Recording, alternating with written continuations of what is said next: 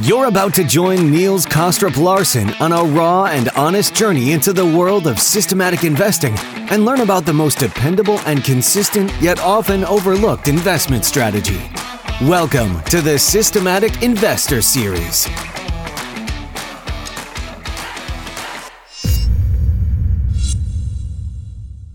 Welcome back to this week's edition of the Systematic Investor Series with Andrew Beer and I, Niels Kostrup Larsen, where each week we take the pulse of the global market through the lens of a rules-based investor. If you're new to the show, I hope that today's episode will trigger your curiosity enough to check out the back catalog and listen to past episodes that you may have missed, like my conversation with Rich last week, where we reflected on what may turn out to be one of the strongest trend-following years for a decade or two, but also how different trends can look and how you have to deal with that. Also, I must encourage you to listen to the midweek conversation we published with Annie Duke. You know, she's not only a world champion poker player, but also someone who's incredibly smart when it comes to decision-making, especially during uncertainty. And her new book, Quit, is full of lessons that we as investors can and should adopt. And I really hope that you'll take an hour out of your time to listen to this. So head out and check these episodes out once you're done listening to Andrew and I today. Andrew, it is great to have you on the podcast. I've very much been looking forward to this conversation. How are you doing? How are things where you are today? Things are great. Things are great. It's I'm very excited for the rest of the fall. As you say, it has been quite a big year and quite an extraordinary market. So thank you so much for having me on today. It's a delight. No, absolute pleasure. Absolute pleasure. Yeah, there's lots of things that we're gonna dive in today. We have some great topics that you brought along. We have tons of questions that came in. We'll see if we can get to as many of them as possible, of course. Before we head into any of that, as usual, let me just run through kind of a brief summary of the week. There was precious little for the Fed to celebrate this week. The all-important employment report has been relegated to second-tier status as the producer and consumer inflation measures take center stage as the most important measure of the Fed's success, or as in case may be, this week's report failure. But measures came in above expectations and didn't really offer any indication that the rate hikes to date have been successful.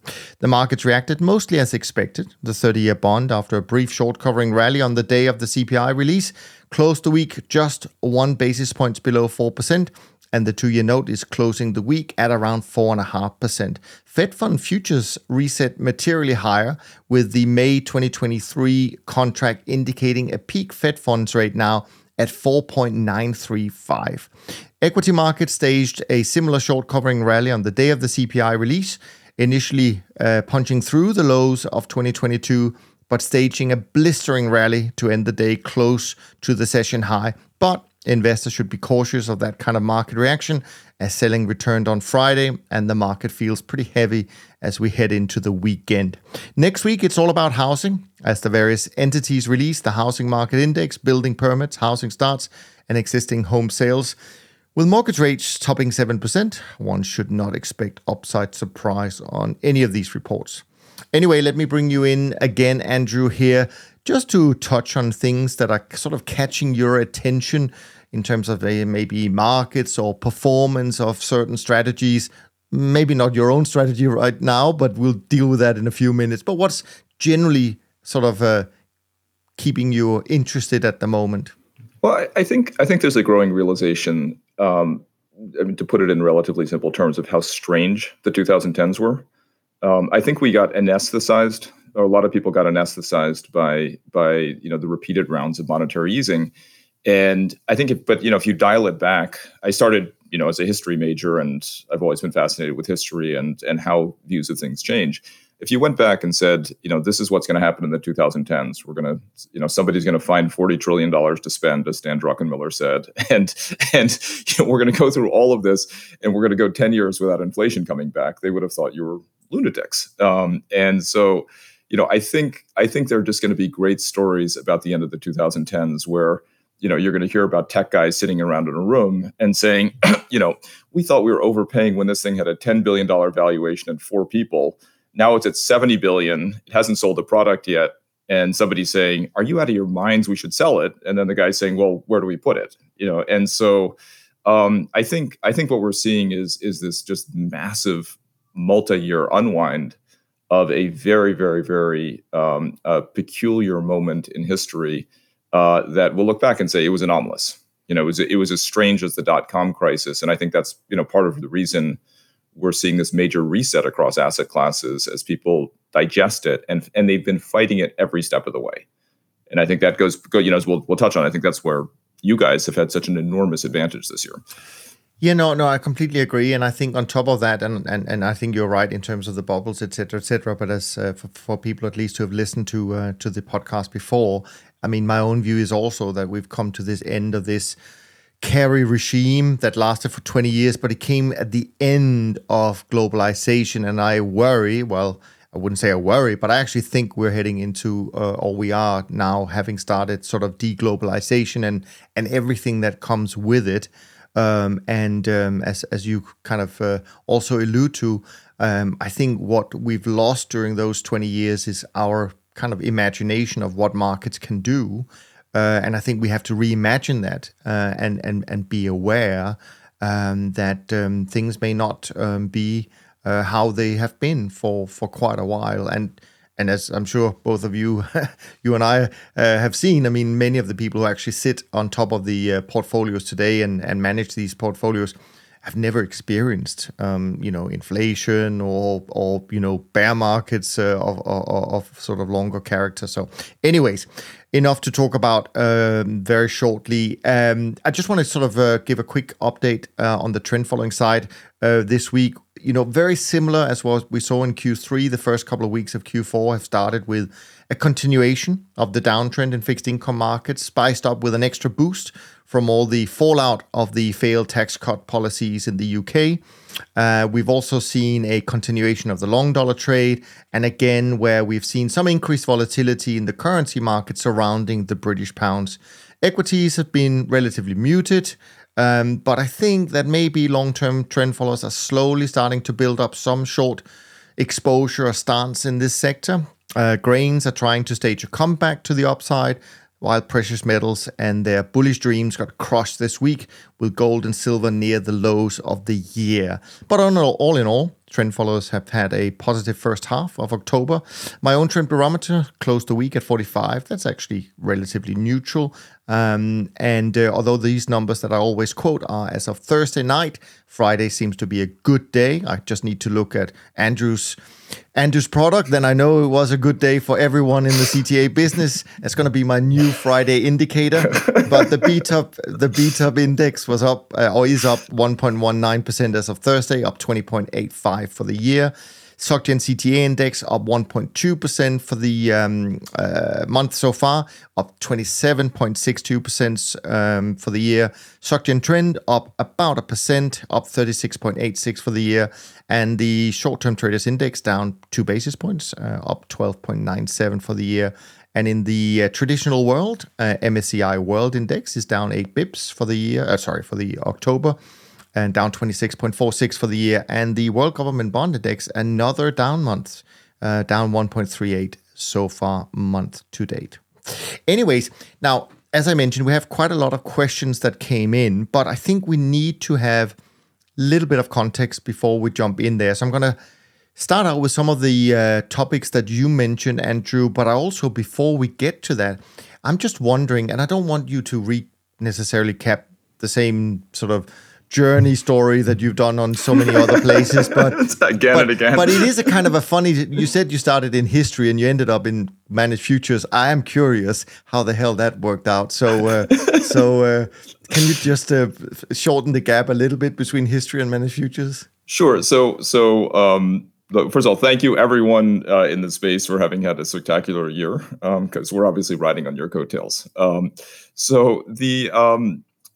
So we approach the managed future space just from the opposite direction as everybody else. We were building a fund in Europe. It was a UCITS fund. And we were like, what's the best diversifier we can get to reduce equity risk and to protect capital? Because we had this kind of dream of, can we replicate the golden age of hedge funds?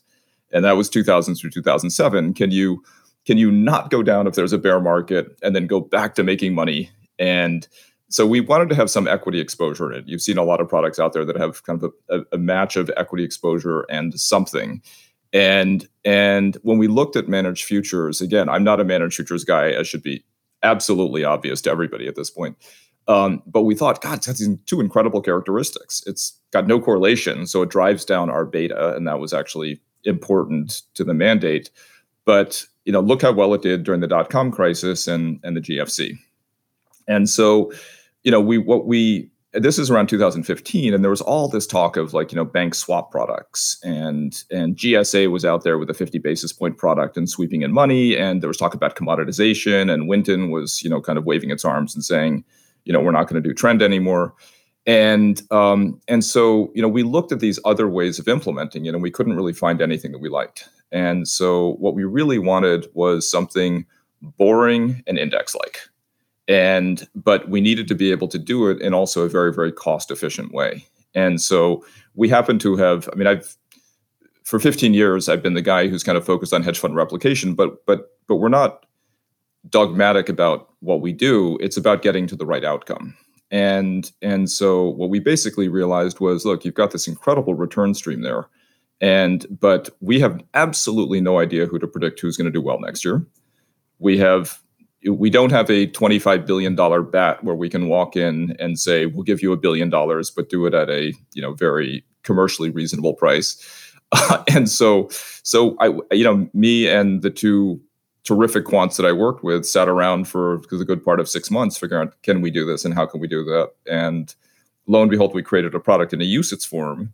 And then, several years later, we went into the US ETF market, but with a very, very different thesis. It'd be some sort of interesting to talk about, because we actually felt that there was, I'm known as somebody I'm sort of a jack of all trades, but I spend a lot of time thinking about industry dynamics. How on earth is it that private equity firms raise $25 billion funds when nobody in their right mind thinks that, and you got 10 guys who are doing this. So it was really about the ETF world. And it was about some of the things we talked about in terms of the 2010s and how people were building portfolios and how that would change over time, and what allocators who've been going through the same kinds of thinking that we've been going through would ultimately need. And that's ultimately why we launched an ETF in the US. What happened to the UCITS product? It's still there. Yeah, we managed it for a US firm called SEI. It's up. It is absolutely crazy because it's entirely replication based. It's the top performing multi-strategy, by a wide margin. It's the top performing multi-strategy UCITS hedge fund product since we launched, and we hit our 7-year anniversary. And it basically, we were clocking along at about 6% per annum during the good years. And this year we're up 7%. Great. And it's entirely because we loaded this thing with a 40% allocation to managed futures. And so it's an astonishing product that was really just built. But again, it was the same ethos. SEI wanted us to build something for their own portfolios. They didn't care about selling it to the outside world at first. It was all about, we want to be able to take 5% of our portfolios and look back in 5 years and have something that can make mid to high single digit returns during normal periods and then preserve capital or do better in a bad period. And so it's out there. That's why I was in London. That's why I was in Zurich a week and a half ago. And then Madrid is, kind of talking to people about it. Fantastic. Good stuff. Well, today we're probably mostly going to spend our time talking about your CTA replication product, DBMF. So in terms of the topics that you sent over, you talk about you're trying to solve a different problem than others in the space. Is that something we need to flush out a bit more, or do you think we've done that in your introduction there? I just want to make sure I cover all your points. We're trying to be above average. Okay. Right. And we're trying to be consistently above average. So one of the great value investing quotes came from Howard Marks, and somebody said, "How come you guys are always in the top quartile?" And he said, "Because we never leave the second quartile." And what he meant was we do a little bit better by buying things cheaply. And then if we have a margin of safety, we won't go down as much during the worst of the times. And so all of our products are designed to do that, to incrementally. It's and the only effective way we've found to do that is to squeeze out fees and expenses where we can and try to marginally outperform.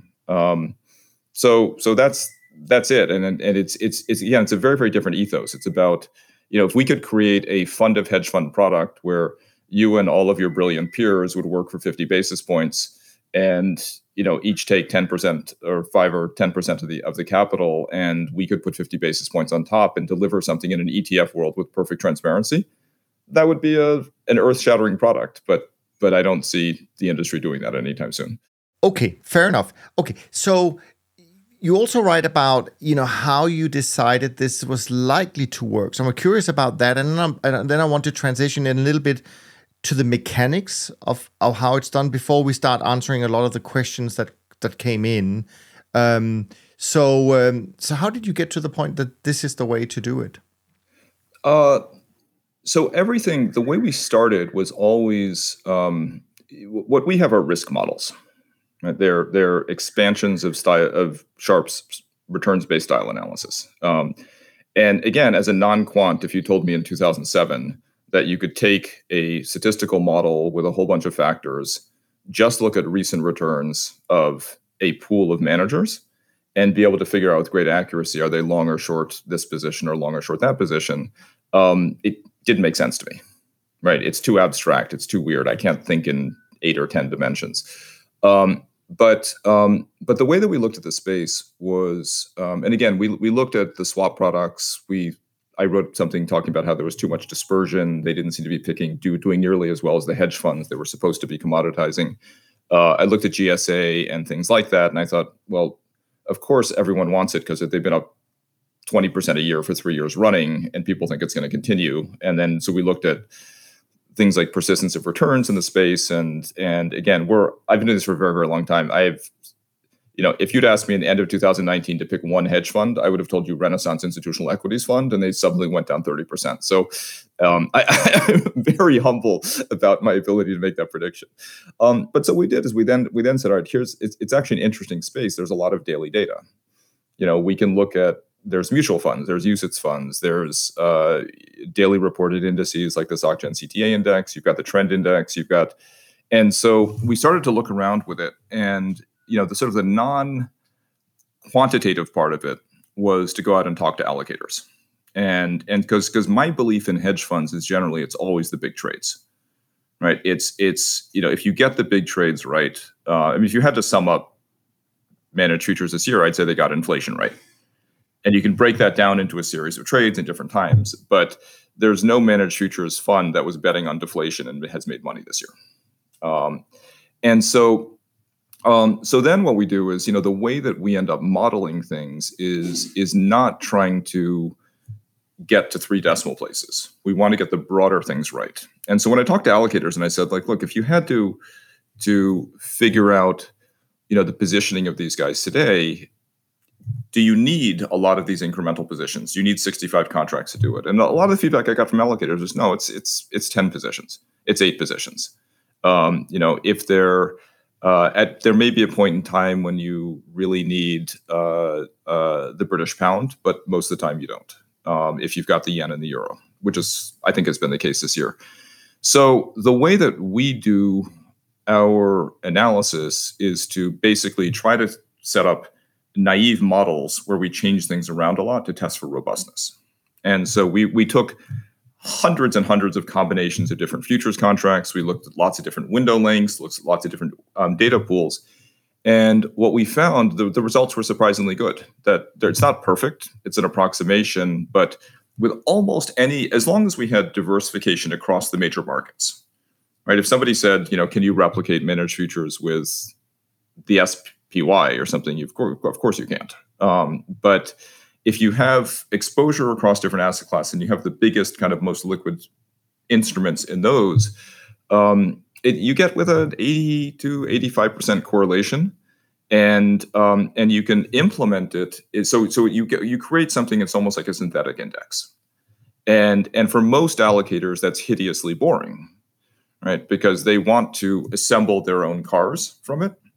From our perspective, we wanted something that was just almost a naive representation of the biggest positions, the biggest trades that we could then implement efficiently on our own.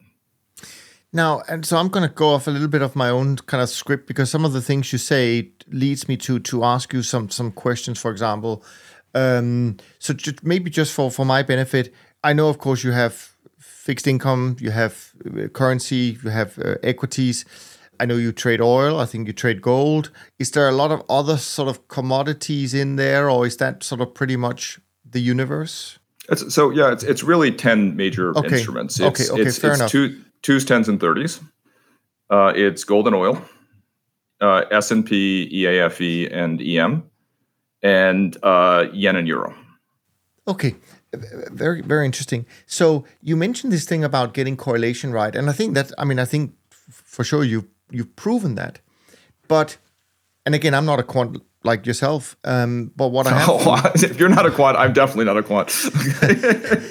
but what I have learned in the last 30 plus years doing this is that, because a lot of people tell me when I go out, and I say, okay, we're a trend follower. And they would say, well, don't worry, we already have one trend follower, we're fine, no problem. But then once you start sort of digging into things a little bit, you realize, well, there's a big difference between one trend follower to another. But, and of course, you overcome that by replicating an index, so I'm fully aware of that. But correlations doesn't explain necessarily performance. You can have high correlation, but your performance can be very different.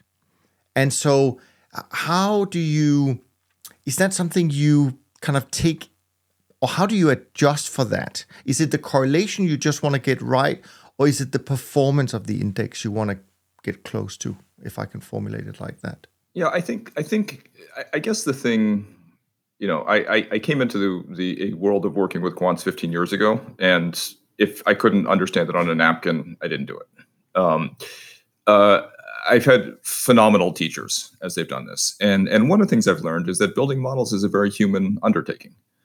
That I think people think about. I mean, your observation about the dispersion between returns is what we experienced, right? That in most cases, because we looked at building our own trend models, let's start with basic literature and try to build it. And what we found is we had this huge dashboard. And if we started turning dials in different ways, we get wildly different outcomes. And when we looked at individual funds and we spoke to guys, sometimes who'd been invested in them for 10 or 20 years, what we found is, like a guy who had made his name in commodities, 15 years later was still going to have a bigger commodity bent than the guy who'd entered the space at a different time from a different direction. And so what we found, though, is the way we do it, right? So what we're looking for is that you can turn the dials and it doesn't change it much. Right. So one of the exercises is, what if we didn't use, if gold and oil were perfect, but natural gas and, I don't know, pick another metal, you had completely different results, that would set off alarm bells. And so, this is about, our strategies have always been about trying to get the big trades as right as we can and avoid getting fooled by the data. And for me, it's been a learning process in terms of what the human side of that is. Now, one of my partners who, we kind of call him he's our former math professor guy who I think he proved bubbles exist mathematically, so we can all breathe a sigh of relief that bubbles are real. We didn't imagine them. But he also went to Wall Street and he came in it with a very, very, so when he joined us in over a decade ago, he brought with it there was no razzle dazzle in models that impressed him, and so he was always just focused on the simplest, most straightforward way of getting to the most robust outcome. And so like if you take a model like what we have, we get fooled sometimes, right? The model gets fooled. It didn't happen in DBMF, but in our UCITS version, we don't trade crude oil. We go into March. And the model is looking for crude oil because it knows you guys are long crude oil, but it can't, right? So what does it do instead? It says, well, I'm going to find the closest thing I can find, which is a short treasury position. Okay, that was great until there was a moment a few days after the invasion when oil went up and people said, forget it, Fed hikes are off. And so, so we gave back several points of performance. And not having oil this year, that strategy is underperformed by probably 600 basis points. So it's up 21, not 27 or something. So, again, our job as humans who are overseeing the models is to try to design them in a way where we don't have those periods where the index or the target or whatever goes up 10 and we're down 10 and we're explaining it to people. If the target's up 10 and we're up 8, we're okay. But usually if the target's up 10, we're up 12 to 15. Sure. Okay. Very interesting, actually. But by the way, why don't you trade just crude oil in that product? I'm curious. So interesting. So when we launched it, there was a hard prohibition on using putting commodities into a UCITS fund, and now people use certificates, and we are, in the process of potentially coming into that market with a few more tools at our disposal. But back then, people weren't really doing that, and honestly, we didn't need it. So we launched in November 2015. And we're really happy in 2016. Back half of 2016, we didn't have crude oil because it looked like it was just an exercise in whipsawing and dashed hopes. But yeah, I mean, in a sense, you touch on something quite interesting, right? Because certainly I would say, and because we as a manager, we go through this as well, where we will be different from the index. So even though we are trend followers, we might perform very differently to even an index, because within the indices that you replicate and in the SocGen Trend Index, where you find the bigger managers, many of them, I would say, has gravitated into trading hundreds of markets, not just the classical 50, 60 markets like we do. So there's certainly been periods where I've had to explain the difference in performance, and because there's no doubt that the markets you trade do have, at least if you're a manager, have quite a big impact, or potentially can have a big impact on your performance. It's not just the models, it's not just the time frame, et cetera, but actually if you were, for example, in electricity or Dutch nat gas or whatever it might be. Look at Trend. I mean, my God, congratulations. Yeah, right, but it goes both ways, right? Because those type of firms have also had very quiet periods where the rest have done better. So what my point is, it goes actually both ways. And so I'm kind of interested and intrigued if you think that actually for you, and maybe it's because you have a whole index that you need to replicate, that it won't be such a big issue, and that you can replicate through, let's call it the very liquid sectors mainly. It's intriguing to me. Yeah. So we so going back to like kind of what how our objective is different, and maybe do you mind if I segue a little bit, talk about kind of the ETF? You can do whatever. World? Totally. Yeah, okay. Absolutely. So the ETF. So the whole. I've been writing about liquid alts for 15 years, and back to your point about somebody saying I want trend and I'm going to pick Bob to do trend. That is, from an allocator's perspective, that's insane. Right. That is, I mean, find me if a pension plan does that, they're making a big mistake, but generally they won't. Right. They'll pick 4 guys. They'll say, this guy's a short-term specialist, a medium-term specialist. He's a counter trend guy. He's a machine learning guy, and they'll put together a package. The whole assembling of funds, the entire objective of assembling of funds, the entire objective of manager selection is to beat a benchmark. Right, that no one in a pension plan is saying we're putting together these 4 guys and we think they're going to do 20% per annum when the index does 0. Right, and so Abbey Capital's whole business is built on finding the right guys so they can do enough better than the overall space to then justify their fees and add a little extra for clients. And so when people went into when people took these, so these were all institutional products. Right, you need people who will assemble their own cars, and you're offering them. Everyone is offering a different part. The retail and the wealth management world is very different because their big constraint, and I'm a huge believer that incredibly smart people can, if you layer lots of constraints on them, it kind of ties their hands behind their back. But if you're a wealth manager and you decide you want 5% in managed futures as part of a diversified portfolio, you're probably not going to put 5 guys in there, right? You could, right? You could go into the mutual fund world and you can say, I'm going to pair what you guys do with Mana HL, et cetera, et cetera. But the experience of sitting down with a client when the client sees one US large cap allocation, one this allocation, one allocation, and then you've got this smorgasbord of underlying funds. So what happened early on was people just picked one fund. And the way the people who were picking the funds were generally not experts in the space. So take AQR, right? So I think AQR did something phenomenally positive for the US mutual fund space by launching their product in 2010 with 120 basis point expense ratio. Alpha Simplex came in as well. Those were compared to the first version of products, which were kind of like, you're a sophisticated hedge fund guy. You don't want to deal with the rough and tumble retail crowd. We'll build something. But it was basically, there were 300-400 basis point products, which was just so incongruous with where the wealth management world has been going.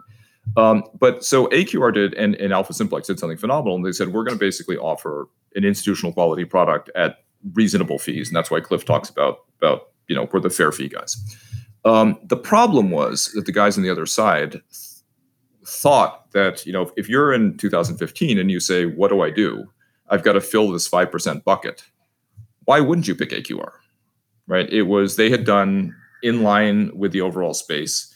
They're the smartest guys in the room, and they were the biggest fund.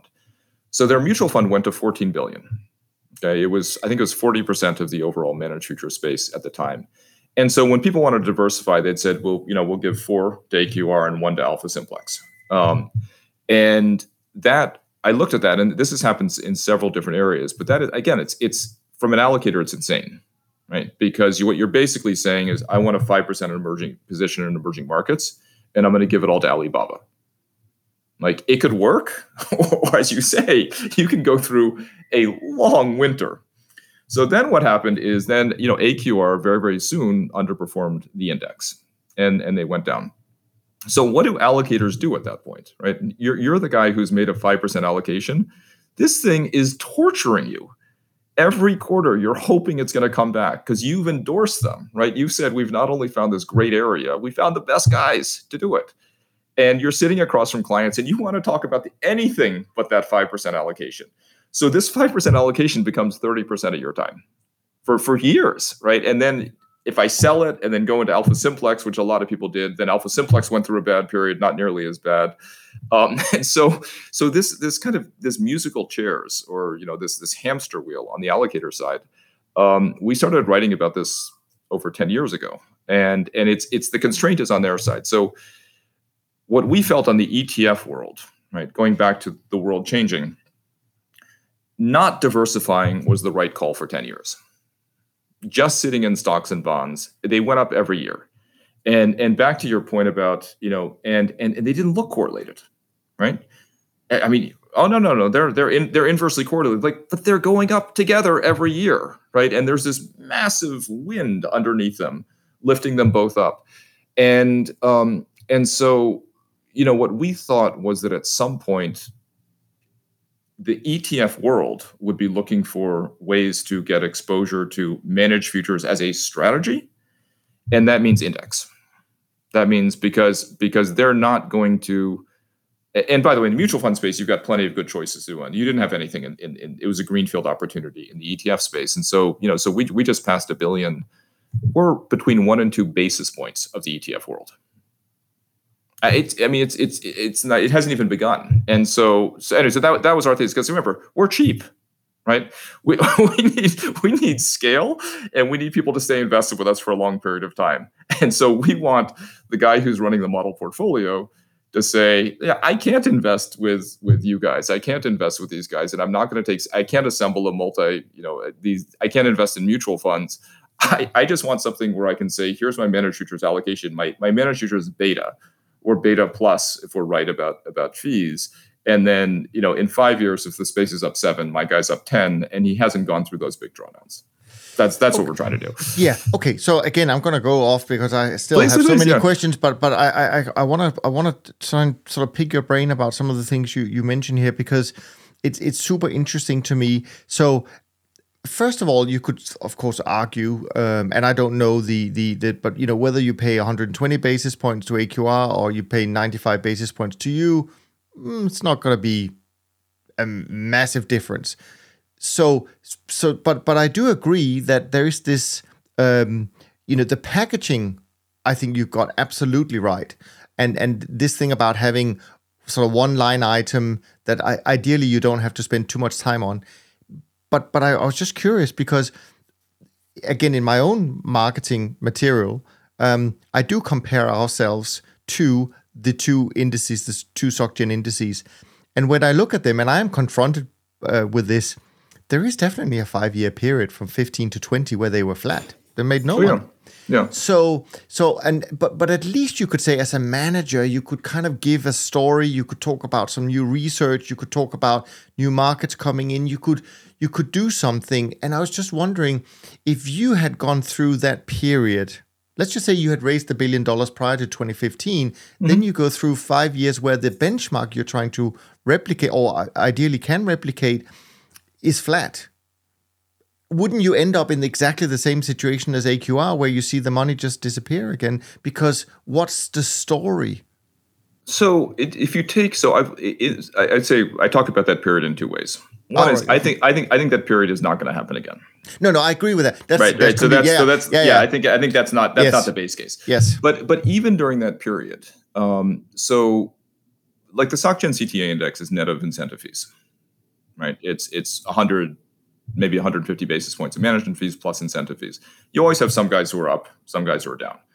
So on average, going through that period, maybe you've got 300 basis points of all-in fees and expenses. And then also one of the things is, and I don't know what, it's impossible to get a precise figure on this, but I talked to a lot of allocators and we spoke to guys who had run trading at a lot of different places. And when you trade 65 instruments, or now the hundreds of instruments you're talking about, your trading costs are really high. Our trading costs, we are trading 10 of the deepest and most liquid futures contracts once a week. We're 5 basis points, we're 10 basis points. We are the least interesting prime brokerage client in this entire business. They're like, we're not even paying for your taxi back to the office. So our right. So fair enough. It's okay. So your what you're saying is essentially that even through flat periods, you expect that there's going to be something for you that will show up as some kind of outperformance, essentially driven by the cost, etc. Okay, that's fair. When the space did 0, we did 4 a year. Yeah.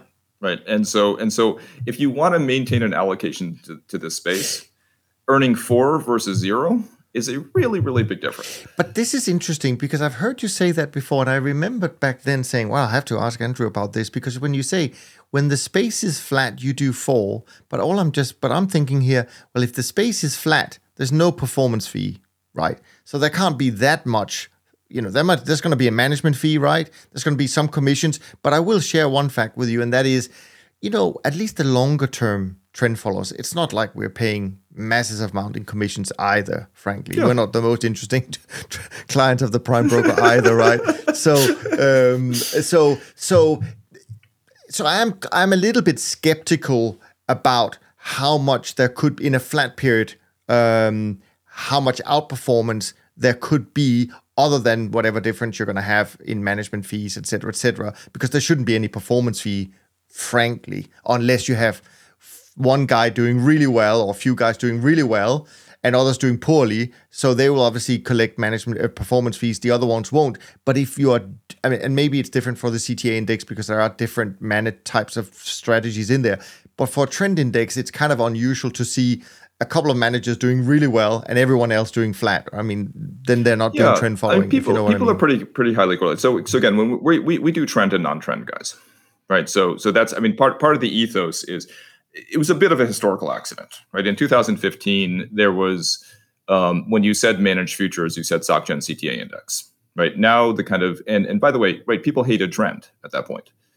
Right, it was trend is. Maybe not 2015, but over subsequent years, it was kind of trend is dead, trend is commoditized, and so the cool stuff is machine learning and counter trend and whatever. But so we started with just the broad index again because we're just thinking, what's the benchmark people are most likely to use? You go ask a pension plan, how did managed futures funds do last year? They'll cite the SocGen CTA index. You're right about the trend, right? They're more highly correlated. But back to your point. Sometimes they can be highly correlated and still do, and they do really badly, and you have no idea why. And so, Yeah. So I think one of the things that I guess, I mean, the way that I talk about it is the industry is definitely going to go through a lower return period at some point. I just think that was such a strange period, and I don't have math to back it up. I just have, I just remember at that time, just and looking back at it, how terrified central banks were of deflation, and that the hair trigger response, and people talk about it in abstract terms about the Fed put, but it really, there was this kind of view, I think, a very, very a collective view that if they let that go too far, their tools would be useless. And I think everybody lived in fear of becoming Japan. And so the Fed put, when people talk about it in kind of simple terms, like the equity markets are going down, I didn't really see it as that. I just saw it as they were terrified of a slowdown. And so every time when I looked at the space and I saw how we were doing and I saw other people were doing, it was 2 steps forward here, 1.5 steps back over there. We're starting to make money here. We reverse on it. We start making it was so difficult. And look, I'm very optimistic that that's just not going to recur, because I think the Fed has realized that that's a time bomb. Yeah. No, I completely agree with you on that. And I think it plays into at least my own thesis about the end of globalization and this carry regime. Yeah. So again, being incredibly selfish, taking some of my own questions before everyone else. But I'm curious, what's the hardest part of what you do, would you say? Well, initially, the hardest part of what we do was convincing people to like the space. Yeah. No, I mean mechanically, I know that part, but I think in terms of doing the thing, so to speak, in order to replicate. Well, we spend a lot of time worrying that we're missing something. So I was in London when Truss managed to kind of sort of blow up the pound, and I was on my way back, and what do we do at that point? We don't have it in our models, right? And so that sets off a research project, which we've done. We're doing this all the time. Is to, well, should we have the pound? Has something changed? Have we use 2s, 10s, and 30s in treasuries? We don't have JGBs. We don't have gilts. We don't have all these different things. Don't worry about JGBs. And so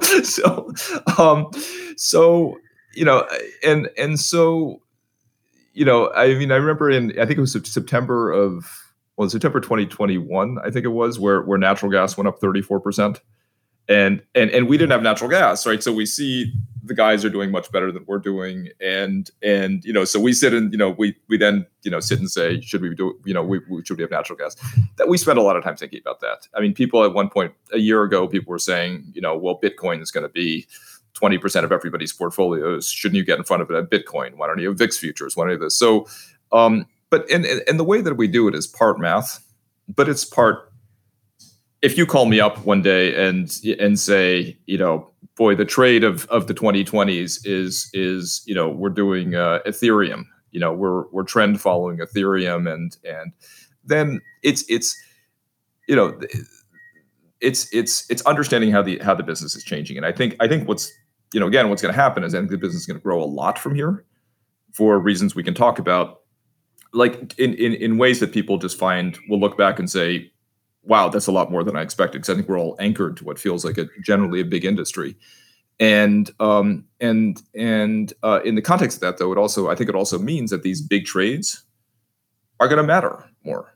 That one of a bunch of guys may make a killing on carbon futures or something, but I don't think Man AHL can dial up their book, or would take the risk of dialing up their book in something where they could be, the guys paraded in front of the LME as getting caught on the wrong side of a trade at the wrong time, because the markets just seem really fragile right now.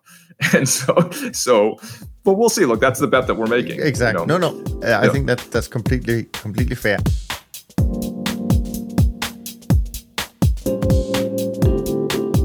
All right, so let me be unfelt selfish now and give you some kind of fire round question that has come in. One question that came in is from Brian, and Brian asks about the fact that you are an ETF. You pay year-end capital gains, which in the US has lower tax rate than income and distribution. And he says, I'm not an expert in taxation of these products. Maybe you could quickly explain the relevance of this compared to other products. And maybe that goes to one of your topics where you wrote why an ETF and not a mutual fund, I imagine. Sure. So look, there's no tax advantage to doing what we do in an ETF versus a mutual fund. The one way that we try to make, so massive disclaimer that I'm not a tax expert, right. but directly trading futures contracts tends to be more tax efficient than getting income from getting normal income distributions. Some mutual funds trade all of their contracts in a way where it all comes back at the highest effective tax rate, ordinary income. We try to trade as many of the contracts as we can in a way to have a lower effective tax rate. If anybody has questions on this, what I would suggest is you reach out to me over LinkedIn or social media, and I will put you in contact with the guys who can answer it. Brian, I will put you in contact with the guys who can answer it in greater detail and more intelligently than I can. That's fair. No, that's absolutely fine. Then there's another question coming in here in terms of what does the invest? I mean, obviously, for people who don't follow it, and I would be surprised if not most people have seen the incredible success that you've had, and congratulations on this. But now that you're at $1 billion, what does the investor base look like, and how much concentration do you have in terms of largest investors in a product like yours at this stage? So we have an army of smaller RIAs that bought into this product. And so the incredible about we've gone from 60 million to we're closing in on 1.1 billion as of yesterday. We are not on Morgan Stanley, Merrill Lynch, UBS. No institutional consultants have approved us. We are not in any Vanguard models, iShares models. It has been an army of independent entrepreneurial RIAs who love the space and either have portfolios that only invest in ETFs, so they can't select from it, or they want to make it part of a big their asset allocation models and be able. They want index-like, right? It's for them, boring is good, right? They want to build the model, fill a bucket, and not talk about it for the next 5 years unless it's doing well. And so it's been, incredible opportunity for me to get to know these guys and to understand how they think. And that's sort of how I've tried to talk them through, not as much the bells and whistles or not bells and whistles of what we do, but rather like the impact on a portfolio, how to talk about it with clients, how to weather those low return periods, how to weather the period where, our skis are pointing in the same direction as equities. And, and there's a flurry of criticism because, weren't you supposed to go up when equities went down on Wednesday? And so they've been our adopters, and there's no concentration risk. What I think is going to happen now is that now that we're big enough, you start to see we actually have a very, very narrow segment of the market we've been focusing on. We start to expand, I hope. Yeah. And so getting to know all these people, that's been your sort of main. So that's been the groundwork you've been doing in order to get that adoption. Exactly. That's all I do. I mean, I spend my days on the phone with these guys, and basically, I'm not selling them. I'm telling them this is how we came at the space. This is why we love the space. This is why we built it this way. If it works for you, if you love the American Beacon product with Main AHL, they're great, right? If you're investing with you guys are great. You are destroying it this year.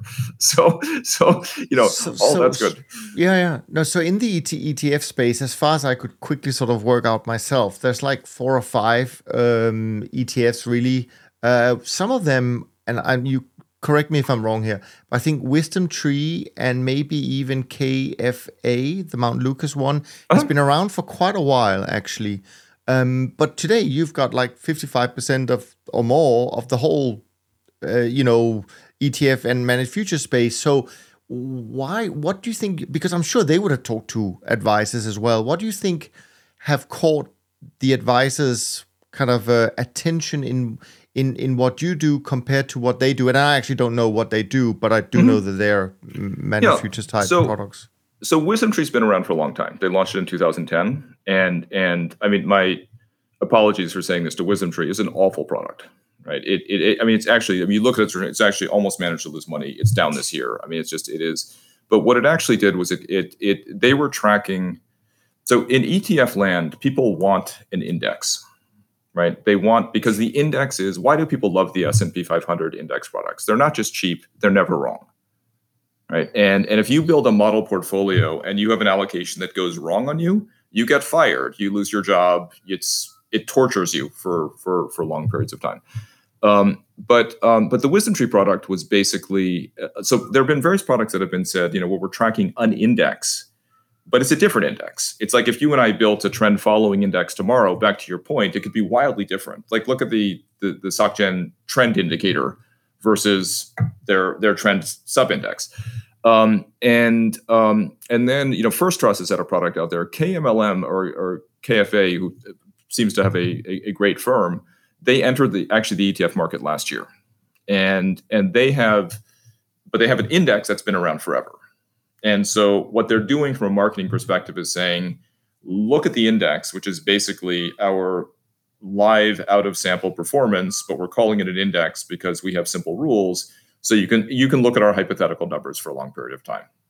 And they've had a great year. So they're up in 300 or something. But their index, so just for me to understand the difference, maybe for someone like that, so their index, is that also a trend following index? Because it can't be an index of many managers.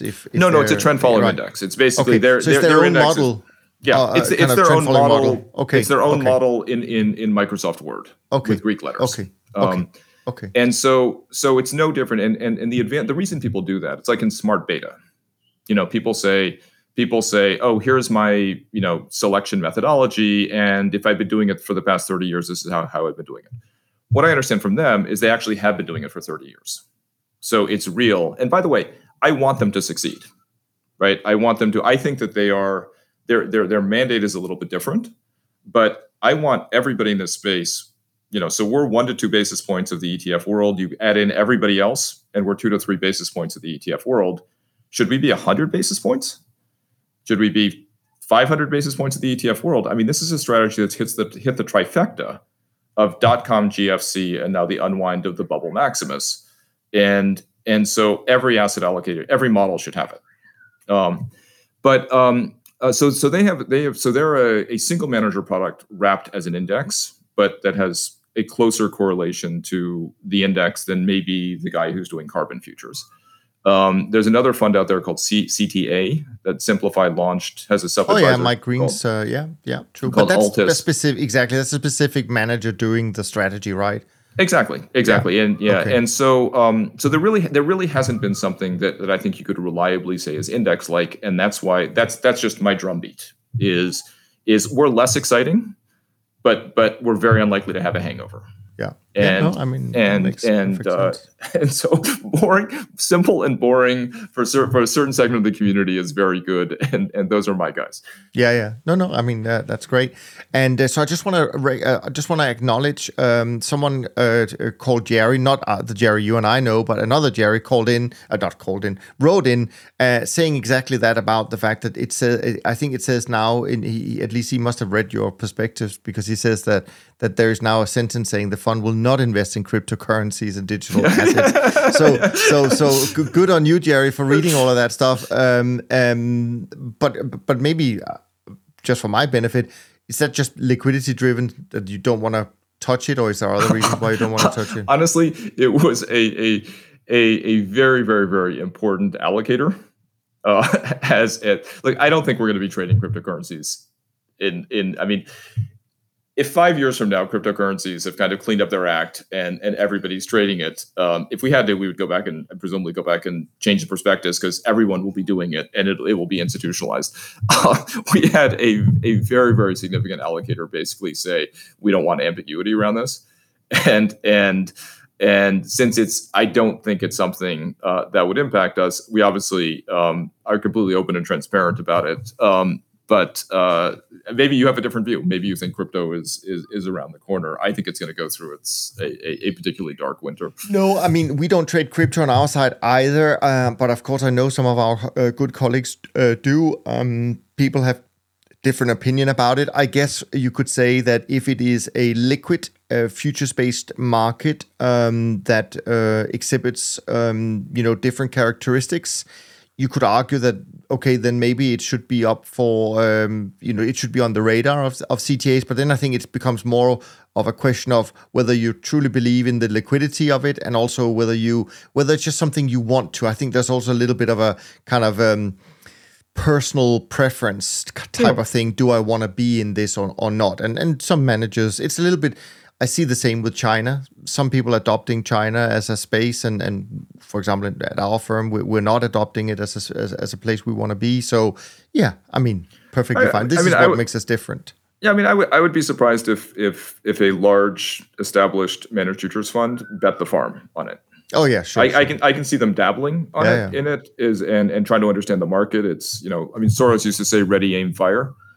Ready, fire, aim. He would say ready, fire, aim, and basically, get into a market and figure it out. For big established managed futures funds to meaningfully trade in these markets. I mean, look, it sounds like it should be a trend following dream, right? It is literally a greater full magnet, right? It is an emotional. It plays off people's emotions. It should be phenomenal in that way. But I think it is in its infancy, and I think when you've seen people really get excited about the space, they want to own the infrastructure because they think this is a decade of egregious spreads, information asymmetries, and they're not doing it because they think they're gonna capture the next 20% move in Bitcoin. They're doing it because they can squeeze money out of retail traders. Yeah. No, I mean, I actually I think that there are definitely managers, as you say, dabbling with it, and of course some of my good co-hosts on the podcast definitely are involved in it and talked about it, and I think have had some. So I mean, success is very hard to measure, right? Because it's about, okay, so what kind of profitability are you going to get over the next 10 years? It's not about the next year. Who knows what one single market or even a sector is going to do? I mean, currencies were dead as a dog for 10, 15 years, and then suddenly it comes alive this year. So, I mean, these things goes in cycle. All right. Okay, let's see what else we have. There's another question, could be from the same guy, Jerry, who writes in about how is the price of the ETF made up during the day? How does that work? Because people can trade it intraday, I guess. Yeah, so there are ETFs always have two prices, right? There's NAV. And in every moment of the day, we know what our NAV is. If we're making money on these contracts, our NAV is going up. I mean, any risk management tool has that. But you can't buy the NAV. You buy the market price. And the way ETFs work is that there is, yes, unlike a mutual fund where you can buy at the end of the day, you can buy it at, 11.17 if you want. But it requires a little bit of at least a little bit more art and knowledge, in that you're buying people. When somebody's buying Tesla stock, they don't really, they want to trade close to the market, but they don't really think about the NAV of Tesla is this, and I didn't execute it very well, and I paid 50 basis points more than the NAV of Tesla, and therefore that's a horrible outcome, right? But in ETF land, people are very focused on trading close to NAV, which is reasonable, because the analog there is, I know at 4 p.m. I can invest in that mutual fund exactly at NAV. And so in the early years, it was very, very hard for us because we had a small ETF, and I talked to an advisor who'd want to put $5 million into it. There wasn't $5 million of trading activity. Fortunately now, as you grow, what happens with ETFs is you just get a lot more trading volume, a lot more activity, and that issue kind of goes to the side. So when I think of the ETF and I think about it from a returns perspective, I just think in price terms. People who look at it sometimes want to also view NAV performance over time, but to me, the experience of an investor is I bought it at 11.17 here, and then I sold it 3 years later at the following price. That's how much money I made. Cool. All right. Then there's some a few questions from Mike, who writes in, and some of the questions are probably also sourced from other people, but it's quite a long list. But I think some of it we've already covered. There's a question about whether you trade on U.S. exchanges, but I guess you do. We do. You do yep. all on US exchanges. It's a New York Stock Exchange listed ETF, and you can pretty much buy it. Yeah, but all the markets you trade also U.S. exchanges, more or less, I would imagine. Yeah, it's all U.S. exchange traded futures contracts. Yeah, no, absolutely. We talked about how you select the markets. We talked about what happens if there is a big commodity market trend. So we talked about the pros and cons in terms of that. Okay, here's a question that might be interesting. Will capacity become an issue at a certain level of AUM, just like it does for traditional CTA strategies, do you think? So we don't think so in any foreseeable future. So we're $1 billion. Let's say the space is $400 billion, and very quickly maybe getting very close to $500 billion after this year. We're trading mostly the most deepest, most liquid contracts that everybody else trades. And we don't trade it that often. So we don't. So you trade once a week. You said you adjust your position, and I forgot to ask you before. Andrew, sorry to interrupt you. When you do because I think this is public, so I don't want to ask any secrets, of course. But how far back do you need to look at the performance of the index in order to get your linear regression or whatever you're doing to kind of line up? Yeah. So I mean, the principal window that we're looking at is about 20 trading days, right? And it's short, right? And the reason we do it once a week, we could do it every day, we could do it 3 times a day. It's just a decision in terms of when you look at the quality of the information that we get on Monday when we rebalance, it doesn't deteriorate that much over the next week. If we were to wait 3 weeks to rebalance again, by weeks 2 and 3, it starts to get a bit iffy. So it's really just an efficiency. It's an efficiency protect. Obviously, if we get a lot of inflows on Tuesday, we're going to add positions incrementally to rebalance. But in terms of the next guess as to where people are. So we're trying to look at very, very recent history. We do look at somewhat longer window lengths in conjunction with it, primarily because we don't want to be fooled by market correlations in just the past 20 days. If two things look like A and minus A or A and B look exactly alike in the past 20 days, but they look nothing alike in the previous 20 days, our models really want to know that. So as I'm sure you guys do. And so, but basically we're trying to look at it as the shortest window length that we can look at where we can get enough information. Yeah, no, absolutely. So next question was about the volume, which you talked about. It's obviously improved significantly. And so if there are big inflows or outflows of your CTA, your product intraday, that's obviously, how often do you take that into account? I guess as soon as the trade, if someone came in and said, I want to buy 100 million of that today, do you have to adjust your position sizes straight away, or how do you react to that? So the money doesn't come into the fund, right? That's the difference with an ETF. What happens is you've got these market makers. ETF world has its own. The plumbing of the ETF world is completely different. So you have market makers. And so you come in and say, we want to buy $100 million of it. There's a market maker who will take the other side, right? So they will actually, and there are these guys called authorized participants who can actually, and what they'll do is they'll basically go short by selling 100 million. And there's a negotiation as to how close you are. Going back to the NAV question, you want them, like we have family offices who will come in and out with 5 million at a time. And we always intervene a little bit to make sure they're executing close to NAV because we want them to be happy. So then what they would do is basically short, and then they would hedge themselves with the underlying contracts because they can see exactly what our positions are. So then they have a flat book. And then at 2:00 every day, 2:05 every day, these guys will tell us, all right, we're converting that short position into an actual investment. That's where we see the inflows. Okay. Right. And so once a day you have to adjust your positions. So once a day we see the inflows. It doesn't hit until midnight. We rebalance, we add or the following morning. So it's really no different. Mechanically for us, it's no different than a mutual fund. No. Okay. Fair enough.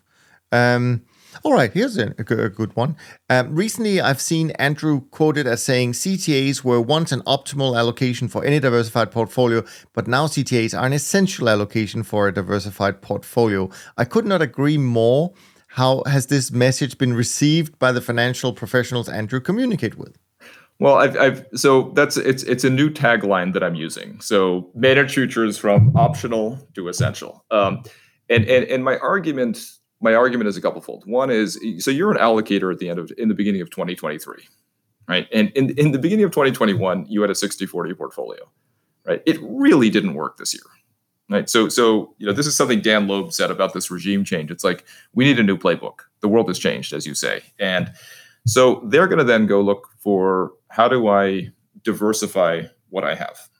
And okay, well, do I do REITs? Well, REITs are down a lot this year. Do I do, it used to be private equity and venture capital. We're going to start seeing markdowns on that. So what do you have out there that adds more diversification bang for the buck for any dollar that you take out of your beloved 60-40 portfolio? And I'm sorry, it's managed futures, right? Like, that's what I mean about 2 years ago, talking to people about it, I would say, look at .com, look at GFC, and they're like, yeah, what have you done for me lately?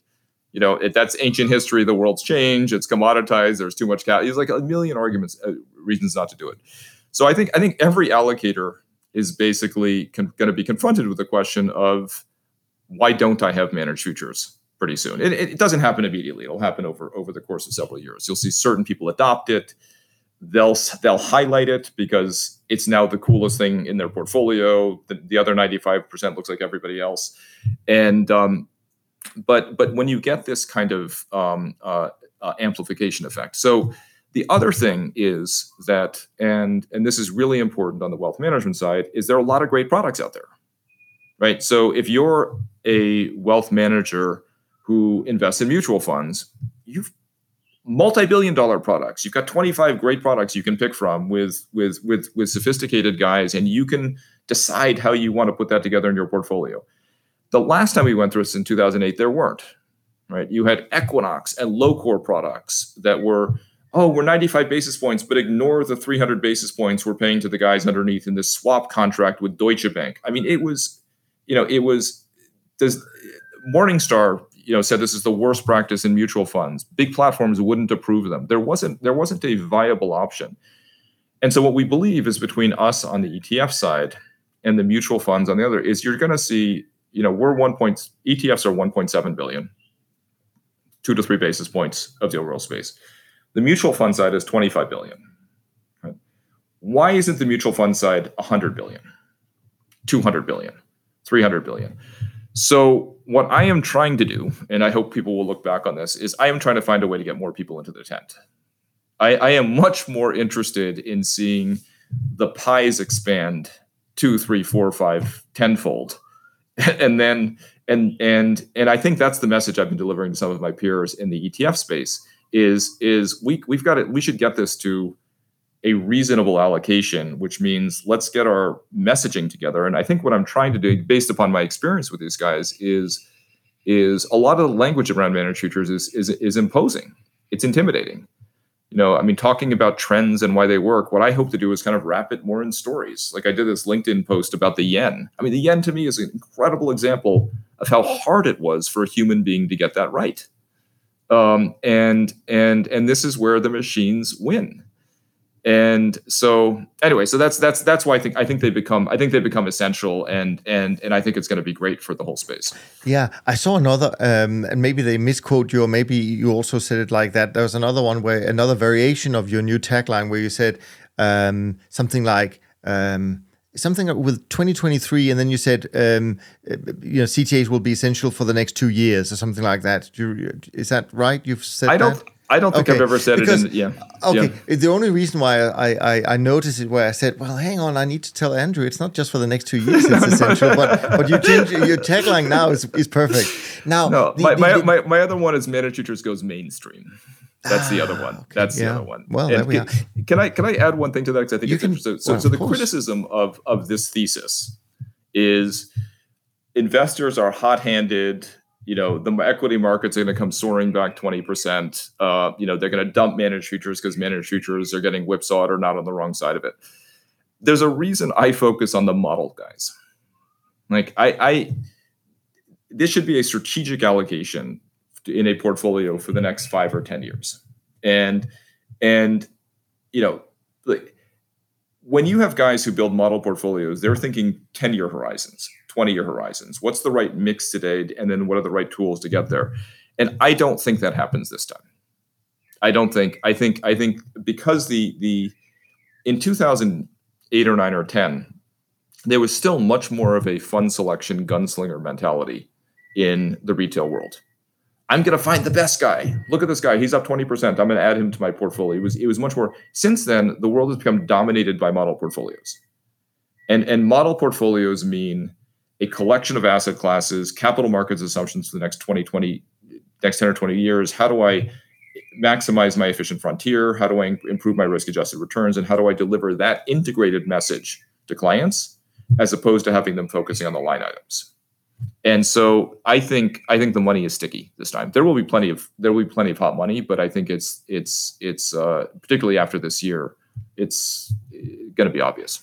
There's one thing that I will say that, I mean, I hope you're right, but I also am a little bit cautious when hoping that you're right, because because it is interesting to me, having watched this space for a long time. I think that there is definitely something about capacity, and there are, you mentioned people like AQR going to 14 billion in a trend following strategy. We've seen other managers go to many billions in a strategy, and suddenly return starts to come off and so on and so forth. And maybe they would say, well, it's nothing to do with our capacity, blah, blah, blah. I think it's hard to argue that there isn't an impact. And you could say that if you were right and the industry grew, say it doubled, does it mean that these managers could actually double in AUM and the returns will be the same? I question that. I would question that. Now, it doesn't mean that they're not going to try, because frankly, of course, the management fee income alone is very interesting, and that's obviously, I come from a firm where we only make money when our clients make money. We're performance fee only, so we're kind of in the opposite camp here. So we are very attuned to this thing about capacity. We're very cautious about it, but of course, people with different business models may see it differently. So are you not concerned a little bit? I mean, if this really, I mean, just look at your success, how quickly it's gone, and let's just say, as you rightly put, when people start to looking at their allocation for 2023, and they see, well, hang on, the only thing that worked was trend following and managed futures. We need some of that. What I also hear from my friends in the industry is that there are a few big pension funds that have allocated to trend following in recent years, and they've done really well. So their share of the AUM with some of these firms have become so big that the firms have started to give the money back again. So that to me is also a sign of, hang on, maybe we are hitting capacity with some of these firms that are in the indices that you also look at. So as much as I hope for the success, and I have cheered for it for the last 30 plus years of this strategy, and I do believe it needs to be in every single portfolio, I also feel that cannot happen. I mean, we just don't have enough capacity for that to happen. So how do you, and maybe we can transition into kind of where you see this is going and all of that. So how do we marry both of our optimism about the adoption of this strategy, but with maybe a little bit of a concern in terms of how big it can be? So capacity is always an issue, right? And capacity is just not something that, and back to your point about, like, at what capacity do returns get diminished? I don't know how to do that analysis. Right. I don't think many people know, frankly. Yeah. I don't. I mean, it's just. I mean, I've been hearing about this for years for risk parity. Right. Risk parity was always the deleveraging bugaboo that the markets are going down because risk parity is deleveraging. You see things about People talk about, CTAs are flipping from 100% short to 100% long, and just like, what are you talking about? I mean, it's so. Look at the private equity world, right? I mean, it just the idea that these guys. I mean, it just all of the opportunities that made the private equity world incredible from a risk returns perspective at the right time went away with institutionalization. You can make that argument with hedge funds. So clearly, there's a capacity issue to any strategy. I feel better about the capacity issue with this strategy, but because when I look at the instruments that we trade that I think are the big drivers, right? It may make it harder to trade those if Man AHL is 50 billion, and whatever incremental value they were getting from a lot of these positions is probably going to go away. But in terms of like the big positions, I mean, just if the space is up 35 this year, how many people would have said with a $400 billion industry would have been making $140 million billion dollars this year on in profits? It just in a year where markets are kind of fragile and illiquid. So definitely long-term returns will come down. I don't think we're going to know the answer for 10 years. It's going to depend on how much money comes in. It's going to depend on what happens overall liquidity of the markets. But from our perspective, if returns come down marginally, but it's still valuable for people's portfolios. You don't have to have. I don't know. I mean, did you think we'd have this year as good as it is this year? I mean, it's So from my perspective, it's really not about a single year. Doesn't really mean much to me. If I look at our returns, and we do this analysis where we divide so we have a 38-year track record in our flagship right now, even though we've been around for 48 years. So, congratulations. Dunn was started in 1974, so we really are one of the pioneers. But the most important thing is that when I look at our returns in kind of three different buckets, where I look at the full track record, I look at the period from when we started to make some improvements to the track record or to the model, and then we made some further improvements a few years later, but that's about 10 years ago now, right? So I have three different periods of return, and you could argue that they're very different in terms of environment, right? The full track has many different environments, and you could argue maybe from 2006 until now and from 2013 until now have been in this little bit different type of environment. But the good thing is what I see is that our returns are completely consistent. They're more or less within 1% on an average return. They're the same. So my point is, did I expect it to be this year that's going to be the outperformer? Not necessarily. But do I expect us to continue to find opportunities to deliver whatever we've delivered, and obviously I'm being careful not to talk about performance on a public podcast, but am I optimistic and confident that we'll continue to deliver what we've delivered now for almost 50 years? Absolutely. And I'm even more convinced with what you and I talked about earlier about how the world is changing, et cetera, et cetera. I actually think maybe we are going to have now a period of above average performance, and because we had a period of a below average performance, frankly. So yeah, but year by year, I think it's impossible to say. Even month by month, it's impossible to say what kind of performance to expect. Well, and I meant it over sort of I just mean this business is so surprising. I mean, you mentioned the point about currencies, and and people were asking for attribution from us last year, and they were saying dump currencies. Do it all without currencies. It's not helping you. And we said that's not how this game works. First of all, it's not our decision. It's these smart guys. I mean, I think everyone adapts over time, right? You have a very different business model than the asset gatherers, right? And so if the business grows 3x in the next 5 years, you guys may say, you know what, we're not going to spend as much time on treasury futures, but look at what's happening with this market where we can still trade in a way.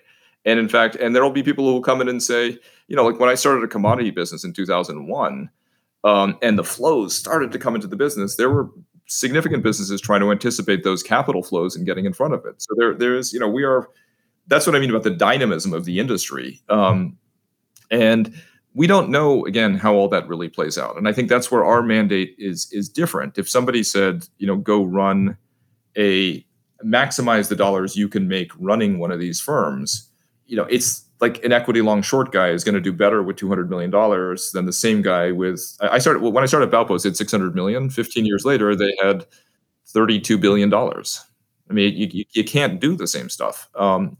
And so that may change the industry. I think what we've tried to do is basically, again, say, I still think that these big trades, in fact, if the industry grows, it's good for us in terms of the reliability of what we do. But then, I think what we're supposed to be the beta, the S&P. If we don't outperform through fees and we just match what everybody else is doing and you guys are all doing incredibly well over the next 5 years, that's a heroic outcome given the fact that it's in an ETF. But, within that, people will make each of their own decisions in terms of where they think the best opportunity set is, how to capitalize on it. And so I'm not terribly worried about in terms of what we do or the overall industry. It's more of just an observation of, I think, what's going to happen, and I'm going to try to make it happen. Yeah. No, and I also believe that, of course, I mean, I've heard the thing about capacity as a potential issue for the industry as a whole for a very long time. I mean, when I started in the CTA space, I think we were between 5 and 10 billion, right? So it always came up. And then once the institutional adoption happened around year 2000, people were saying for the longest time, oh, but clearly it's getting too big now. But you're right. I'm not worried about it, but I'm aware of it. Final few questions, really. By the way, I'm curious. Do you have to register with the CFTC and NFA when you trade? Because you're not a CTA, sure. Or you are a CTA, or you are. Yeah. Okay. Yeah, we're Okay. registered with the CFTC and the SEC. So someone, I'm sure you saw this on Twitter a little while ago. Someone said, "Well, we can just replicate the replicator." I love that. Yeah. I love that. And charge 10 basis points, right? So, well, let's not hope that happens because we shouldn't drive for the lowest number for sure. There's one thing. This is one of my questions. So there's one thing that I want to ask you actually here.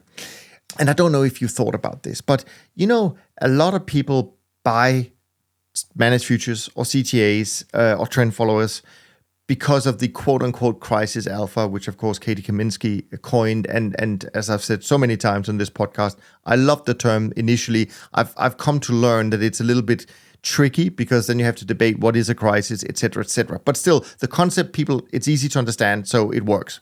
However, when you look at, so people would buy your product, they would buy maybe something from or they would buy a manager, and they're hoping, maybe some people would expect, to get some kind of positive return when the crisis hits, like they did this year.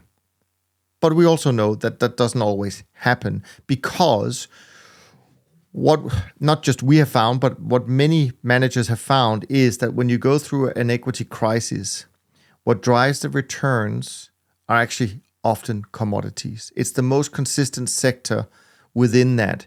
So is that something you have thought about, a way to overcome somehow that? Because I would imagine that many of your advisors are actually also including managed futures for that particular reason. Sure.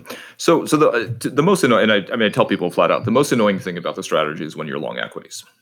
Right. So I went in, I was in January 2018. I'm in London. I'm talking about this multi-strategy fund that we have that has a 40% allocation to managed futures. And the market had gone up every single day. S&P had gone up every single day in the back half of 2000. And then had this melt up. And I'm standing there in the middle of the melt up and guys are saying, oh, thank God you've got managed futures, you're hedged. I'm like, no, we're not. we have both skis pointing completely in the same direction. And so we've looked at taking out equity risk. We've looked at doing it's always a bad idea. I mean, what I've tried to say to people, so the crisis alpha term I think is a brilliant term. Like it's very catchy and very clean and very simple. I talk about it in a little bit of a different way because I'm trying to set the right expectations. If you talk about crisis alpha, you assume that if there's a flash crash on Wednesday, you're going to go up. And what I talk about in two different ways. I say, one, this is a strategy built for regime shifts. And what makes 2000, 2008, and 2022, the common thread between them is the world changed and people fought it like hell. because and very smart people. And why did they fight it? They fought it because they'd benefited from the prior regime. They'd made bets. So in early 2021, I was talking to RAs about, Stan Druckenmiller wrote, basically called inflation. And I'm talking to advisors and they're like, well, we don't believe it. And I'm like, guys, that's investment suicide, right? You are like, don't trade against Stan Druckenmiller if you want to be in business next year. But then we got a little bit more into it. And what I realized was that they had made bets in their own business. They had a huge S&P 500 bet, which was FANG stocks, which were dependent upon low interest rates. They had bonds that were earning 2%. They had private credit. They had all these different things. Everything in their portfolio had a low rates bet. And so what we've seen over the past 21 months is a fighting adjustment because they can't go back to their clients and say, guys, new playbook, game's over. I know you thought I was the sober steward of your capital. Sorry, I just read this interview with this guy named Stan Druckenmiller, changing everything. It's value stocks. We're dumping ARK, etc. And so I've described it kind of in terms of like where the emotional opportunities are, what we're seeing now. Who thought you said that 2 years at 4.5%? I mean, that is wild. I find a strategist in the beginning of 2021, let alone even the beginning of 2022, who got even near that right. And I think some people will put very good language about like the unexpected keeps happening, the impossible keeps happening. But the other way that I describe it to people to temper their expectations, and maybe this will prove to be wrong at some point, but I said, whether we make or lose money in the first month of a crisis is hit or miss. Depends on what happened in months -1, -2, -3. But months 2 through 6, 2 through 10, 2 through 12, that's when the strategies have had time to pivot. And at least what we saw in our portfolios, because 2020 was really damaging to the strategy, because it was, guys, you've been telling us this was the moment you've been waiting for, right? And people have like their one ski pointing at equities, and the other ski, thankfully, is pointing long bonds, but they're kind of tripping over themselves and trying to change their positions. They're kicking off their boots. They're putting their boots back on. And then the Fed comes in at the moment everybody is ready for this. On March 23rd, the Fed comes in and ruins the party. And so that was really hard, because that was supposed to be the shining moment. And that's when I sort of realized that I had to change talking about it. The crisis alpha implied that the strategy had failed. And I didn't think it had, seeing what I had in the portfolio. And instead, so it was like, okay, look, let's just set very clear expectations. If the market rallies, comebacks tomorrow, there are a few scenarios where you're going to be unhappy with the strategy, right? If the Fed comes in tomorrow and says, never mind, just kidding, and if Putin says, never mind, just kidding, we're going to lose money, but we're not positioned for that. So a rapid shift in when you have like Omicron weekend, right? Omicron weekend was hell because you had all these underlying bets. So we'll lose money then, okay? But guess what? You're making money everywhere else. You're thrilled. Point to the other 95% of your portfolio. The other one is we repeatedly drunkenly walk into propellers. But again, those are more a series of paper cuts. And that's why, but what the strategy doesn't do is hold on with a white knuckle grip. It's not, Cathie Wood cannot buy value stocks, right? Chiz Coleman is not going to buy railroad companies, even if it's the right trade today. So the dispassionate nature of, I loved being long oil at the right time, and then it's kind of starts bouncing around in awkward ways. Never mind. Let's find something else. Like that is a huge, huge advantage. And then it's really and then as you get into a period like this, it's the unexpected. It's the things that 6 months ago you say, what, the yen's at 150? Are you kidding me? Like, and how do we still have the electricity on? How is the world not falling apart? And so, but I think, what I'm trying to do is describe it in a way.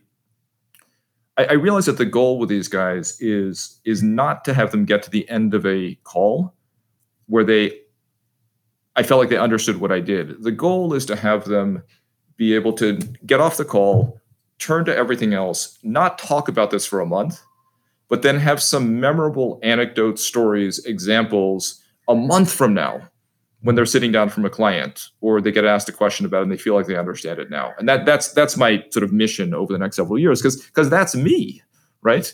Like I'm the guy who has to, like, I mean, I look at our portfolio and I understand why you guys are doing what you're doing, and I understand then why we have those positions, because it's not usually a surprise. It's not like, oh wait, we flipped a short yen even though it continues to go down. I've never seen that. So anyway, that's it. So crisis alpha is very useful, but I think there's a better story around it. Yeah, no, and it's great to have people like yourself out there talking about this, and it is actually quite interesting that every time there's a good spell of performance, we have all these investment banks so interested in front running our signals and talking about what we are doing. I mean, I think I mentioned a few weeks ago on the podcast that I'm surprised because we're actually, for the most part, clients of these investment banks, and you don't really want your positions being front run by the people you do business with. Anyway, that's a different story. I think we've covered most. I mean, we'll have to get you back later and just continue this conversation. It's super exciting. Maybe my final question to you would be something along the lines: are you going to send a large Christmas basket to the 19 CTAs that make it possible for you to replicate their performance each day? Well, I don't think they need a Christmas basket this year. Okay, I mean, fair point. We are, we'll cross that bridge when. I mean, that's people have always talked about what we do in terms of, like, how worried are the big guys.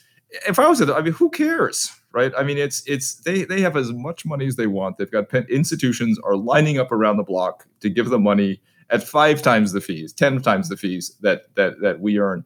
And they bring something incredibly valuable to the table. Fund selection is not going away, right? But I don't think Man AHL wants an ETF where somebody can look at their positions every day, and there are trillions of dollars of capital who will never go to their door because they cannot. And so we are incredibly grateful for these guys, and we root for them. We root for you. We root for them. We want you guys to destroy it and make your models better and do that. And if we can, if we can kind of come along for the ride and benefit for that, then we'll bring real value to the millions of investors in the ETF world who wouldn't otherwise have access to it. And I think that's really my focus. Yeah, exactly. And I've said that as well on several occasions, that even though I can have my own question marks, let's put it that way, but I think what you guys do and I think this is why it is so useful and is that it helps many more people get exposure to a strategy that we should all have exposure to. So that is really important. Now, you just mentioned something now that makes me come up with yet another question, and that is because I've spoken with the Jerry you do know about this, and I think he believes that it's harder to replicate a single. Well, there are two questions we've talked about. One is it easier to replicate a manager or a group of managers that are, quote unquote, dynamically adjusting their positions, so vol targeting, compared to managers that just keep their position size constant and where they could have big outliers, so to speak, because the one market or two market just goes and they have a big size position on. And then also whether you can actually, could you in theory, I don't want to put words in your mouth, but could you replicate a single manager as well, do you think? Are you that good at it now that you can say, well, give me whatever daily data from a manager and we can get there?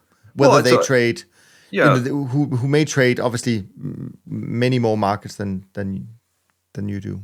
So let me answer the last one first. So we would never try to replicate a single manager. No. I know you wouldn't but it's not just. Also, I don't think it's right. Right. I mean, if somebody comes in and does the DBMF one day later ETF. Like, okay, I mean, it's cute, I get it, but it's. I would hope the investor base would say, I'm not going to do this. So the whole thesis is big pools, right? And within that, you're going to have guys who are easier to replicate and guys that are harder to replicate, and it's really dependent upon guys doing different well. It's very, very much of a portfolio approach, and the bigger the better. And again, it all comes back to. If if the ETF, if everybody decided that the SocGen CTA index isn't the right index, we're going to use the Credit Suisse index, which is, I think, is essentially just their own model, which is designed to kind of look like it.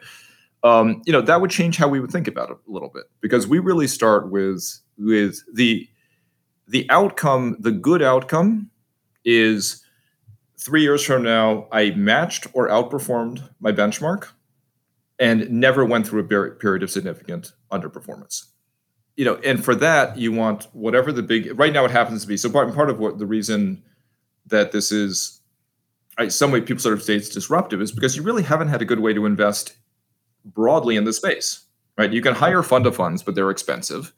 And again, this is where you get into non-economic considerations. It's a tough pill to swallow to buy a 200 basis point fund in the US mutual fund world.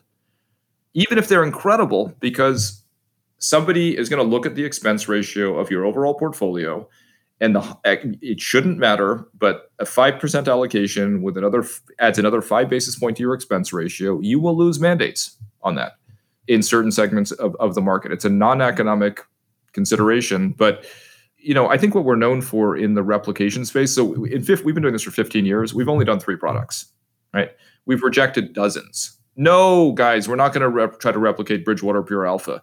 Recently, it's been, no, I know, it's Millennium. Yes, we're still not going to try to replicate Millennium, okay? What about Medallion? If you can do Medallion for me, I think I might invest. I'd have a different business. then I would be the single stop. I would be the single fund guy. We'd call it Medallion or something. Right. But no, look, I mean, there are, one of the things I'm known for in kind of the broad, and as I try to kind of study the industry, is 19 out of 20 things that people have tried to do of taking hedge fund strategies and putting them into mutual funds, ETFs, UCITS funds have worked terribly.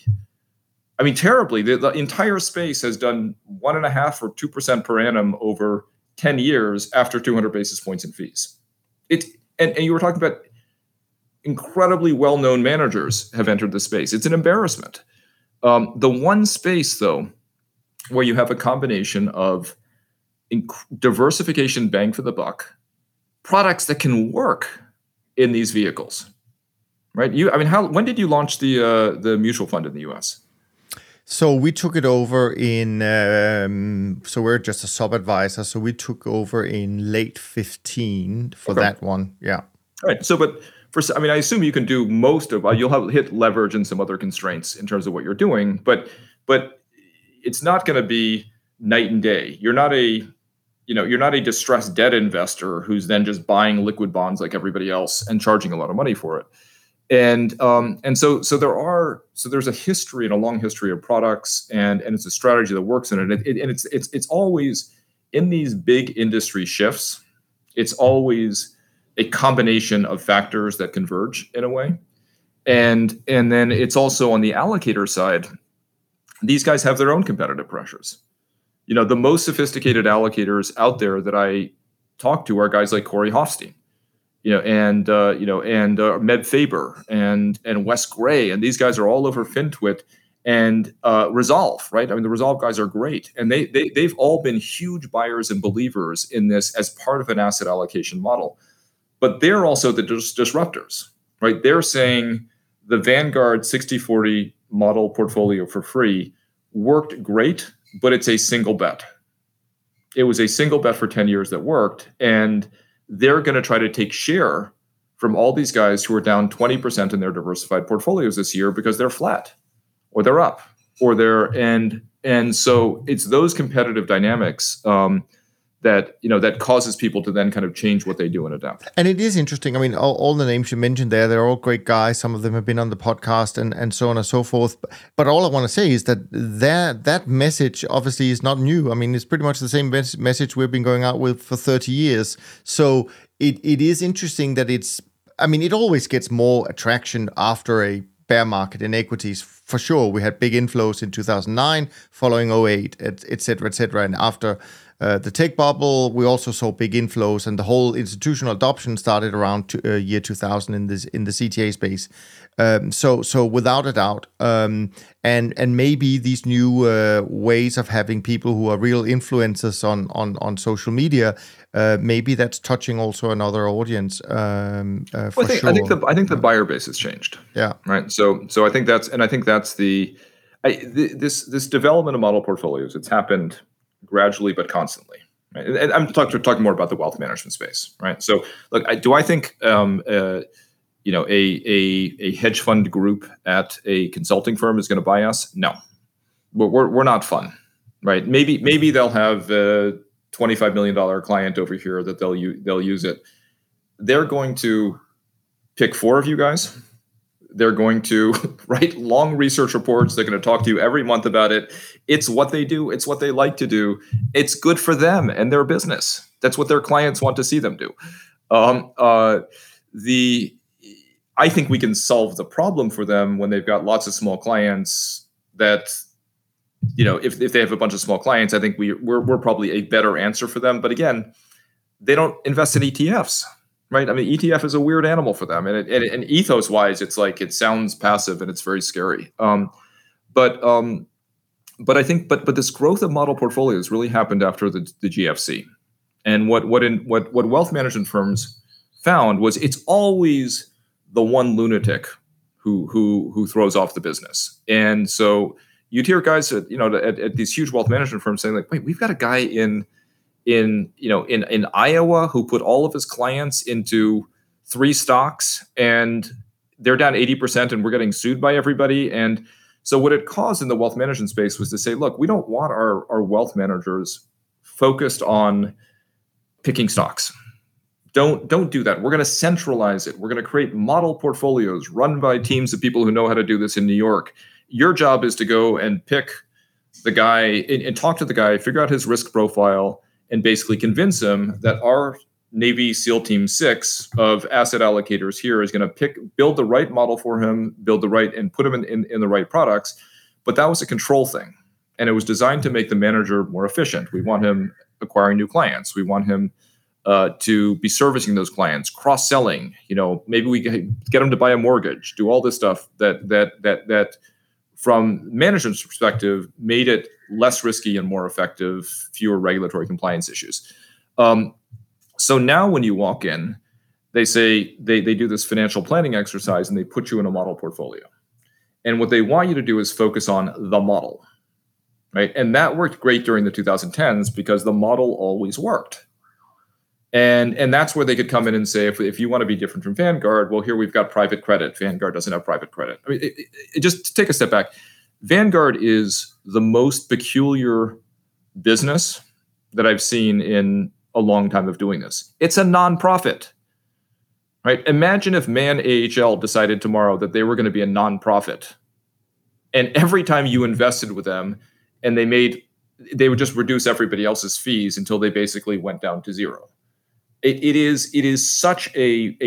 creates such competitive distortions across the business. So everybody is trying to figure out, how do we justify ourselves relative to Vanguard? And Vanguard is the standard bearer of simple and dirt cheap. So they've got to add things in to differentiate from Vanguard, more sophisticated products. Sometimes they get paid more on those products in there, but basically everyone's trying to build these more and more complicated model portfolios to match what institutions have. Because institutions didn't used to have 40 different asset classes and 500, 300 underlying investments. It's kind of a race. It's kind of a battle toward complexity. The problem is a lot of the moves toward complexity hurt people. And so, with DBMF, there was almost this sigh of relief when I would talk to people, because if you're looking at the mutual fund space and say, I've got to pick one of these guys, I want to pick it, I want to be in the space, but I've got to pick one of these guys. The second or third time you've had a guy who hits the windshield, and again, I'm not saying they're down 80% because that's not the way the strategy works. But if you're sitting with a benchmark that's flattish, as you say, and your guy is down 10 or 20 over some short period of time, your diversification plays against you and your business. And so I think this is such a profound. It's why low-cost ETFs have taken off, why index products have taken off. It's all tied into getting people to think more holistically. And now you've got guys like Brian Portnoy who talk about the behavioral side of it and conditioning people. So I think that is very, very different than it was post GFC. And so a lot of how we've positioned our business and how we think it changes from here is driven by that. And on the pension plan side, have fun. I think they're gonna be knocking your door down to give you money, and they're gonna pick you and 3 other guys, and you will have as much money as you want in your products on whatever terms, and everyone's gonna probably raise fees because like what D.E. Shaw and everybody else has done. Oh yeah, I mean I think hats off to people like D.E. Shaw who just since I don't know what it was, 50% of their money back plus raising their fees dramatically, and this is actually one thing that could be interesting, and now we're really speculating here, Andrew, and that is maybe there does come a point where CTAs say, well, hang on, we are close to our capacity. Why should we continue to sort of bend over for lower fees? In fact, we think it's so valuable what we offer that we're going to increase our fees. Now, I know this is, again, a little bit of a stretch. People probably wouldn't think about that, but it's like talking about inflation 2 years ago, right? But who knows? And hats off to those who would do that and say, well, actually, why would I want to give this valuable product away for free?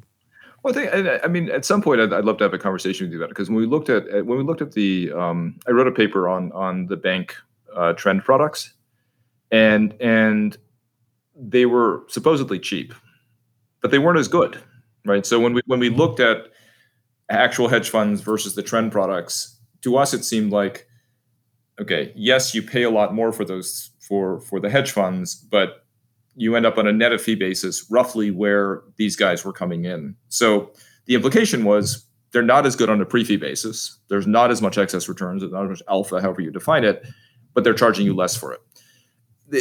Sometimes going down the low fee route can be a Pyrrhic victory, because really so the way I've always viewed fee reduction in hedge funds, and I have this kind of pithy expression that in hedge funds, fee reduction is often the purest form of alpha. But what if somebody dropped me into a sovereign wealth fund and said, here's $25 billion to go invest in hedge funds, I would take that money and I would try to get the best deals that I could with credible firms. And I'd be making choices. Am I getting, yes, this guy's GSA, right? I mean, I get GSA for 50 basis points, but do I really think they're worth it relative to Man HL or whomever else? And but it's a hugely powerful thing. The buyer base in hedge funds is incredibly fragmented. Right? In other words, a consulting firm approves XYZ manager without writing a dollar for them. A sovereign wealth fund approves a manager and gives them $2 billion on that day. So a private equity firm goes to market, and in a sense, they're talking to all their investors at the same time. So that has been Cliff Asness also, in one of his great tirades at one point when people were talking about fee reduction, or like how hedge fund fees were going to come down and they were going to be commoditized. And he had this great thing about how and there's going to be so much demand for hedge funds that fees are going to come down. And he was like, so this is the first time in history that massive demand results in commoditization and lower fees. And he was right. The guys who could command it. I mean, if you think about a hedge fund that was long only tech stocks, that had a 2 and 20, you're getting paid 20% of profits over zero and getting paid it annually. It's like just torching money, and people did it voluntarily with hundreds of billions of dollars. So I think you're right. I think there's going to maybe a point here if you do see capacity, you do see meaningful performance. People say, look, we're not going to, we dropped our fees at the right time. It's a new world. We're closing, we're shutting down this fund for our existing clients. We're launching a parallel vehicle. You can come into that, but it's double the fees. Yeah. Well, let's hope that one day will come, Andrew. I'm sure I suspect our fees will go down over time because that's the nature of ETFs. But hopefully we'll be big enough. We'll see. We'll see about that. Yeah. Well, anyways, we'll have to continue the conversation. Of course, we will do that. This was fun. This was long, so we appreciate everyone still with us after an hour and 50 minutes. But there was so much to cover, and something that I've really been looking forward to. And definitely, this conversation has been a great great joy. If you do like this conversation in general, please head over to iTunes, leave a rating and review, Spotify, Amazon, wherever you listen to these conversations. Next week, I'm joined by Jem Kasang, and we're going to discuss another strategy that is often used as part of a diversifying and portfolio protection allocation, namely volatility. So this is your chance to send some questions for me to tackle next week with Jem. And if you can send them early, because we're recording on a Friday, I believe. Anyways, with all of that said, Andrew, thank you for taking time out of your weekend to do this. And from Andrew and me, thanks so much for listening. We look forward to being back with you next week. And in the meantime, take care of yourself and take care of each other. Thanks for listening to the Systematic Investor podcast series. If you enjoy this series, go on over to iTunes and leave an honest rating and review. And be sure to listen to all the other episodes from Top Traders Unplugged. If you have questions about systematic investing, send us an email with the word question in the subject line to info@toptradersunplugged.com, and we'll try to get it on the show. And remember, all the discussion that we have about investment performance is about the past, and past performance does not guarantee or even infer anything about future performance. Also understand that there's a significant risk of financial loss with all investment strategies, and you need to request and understand the specific risks from the investment manager about their products before you make investment decisions. Thanks for spending some of your valuable time with us, and we'll see you on the next episode of The Systematic Investor.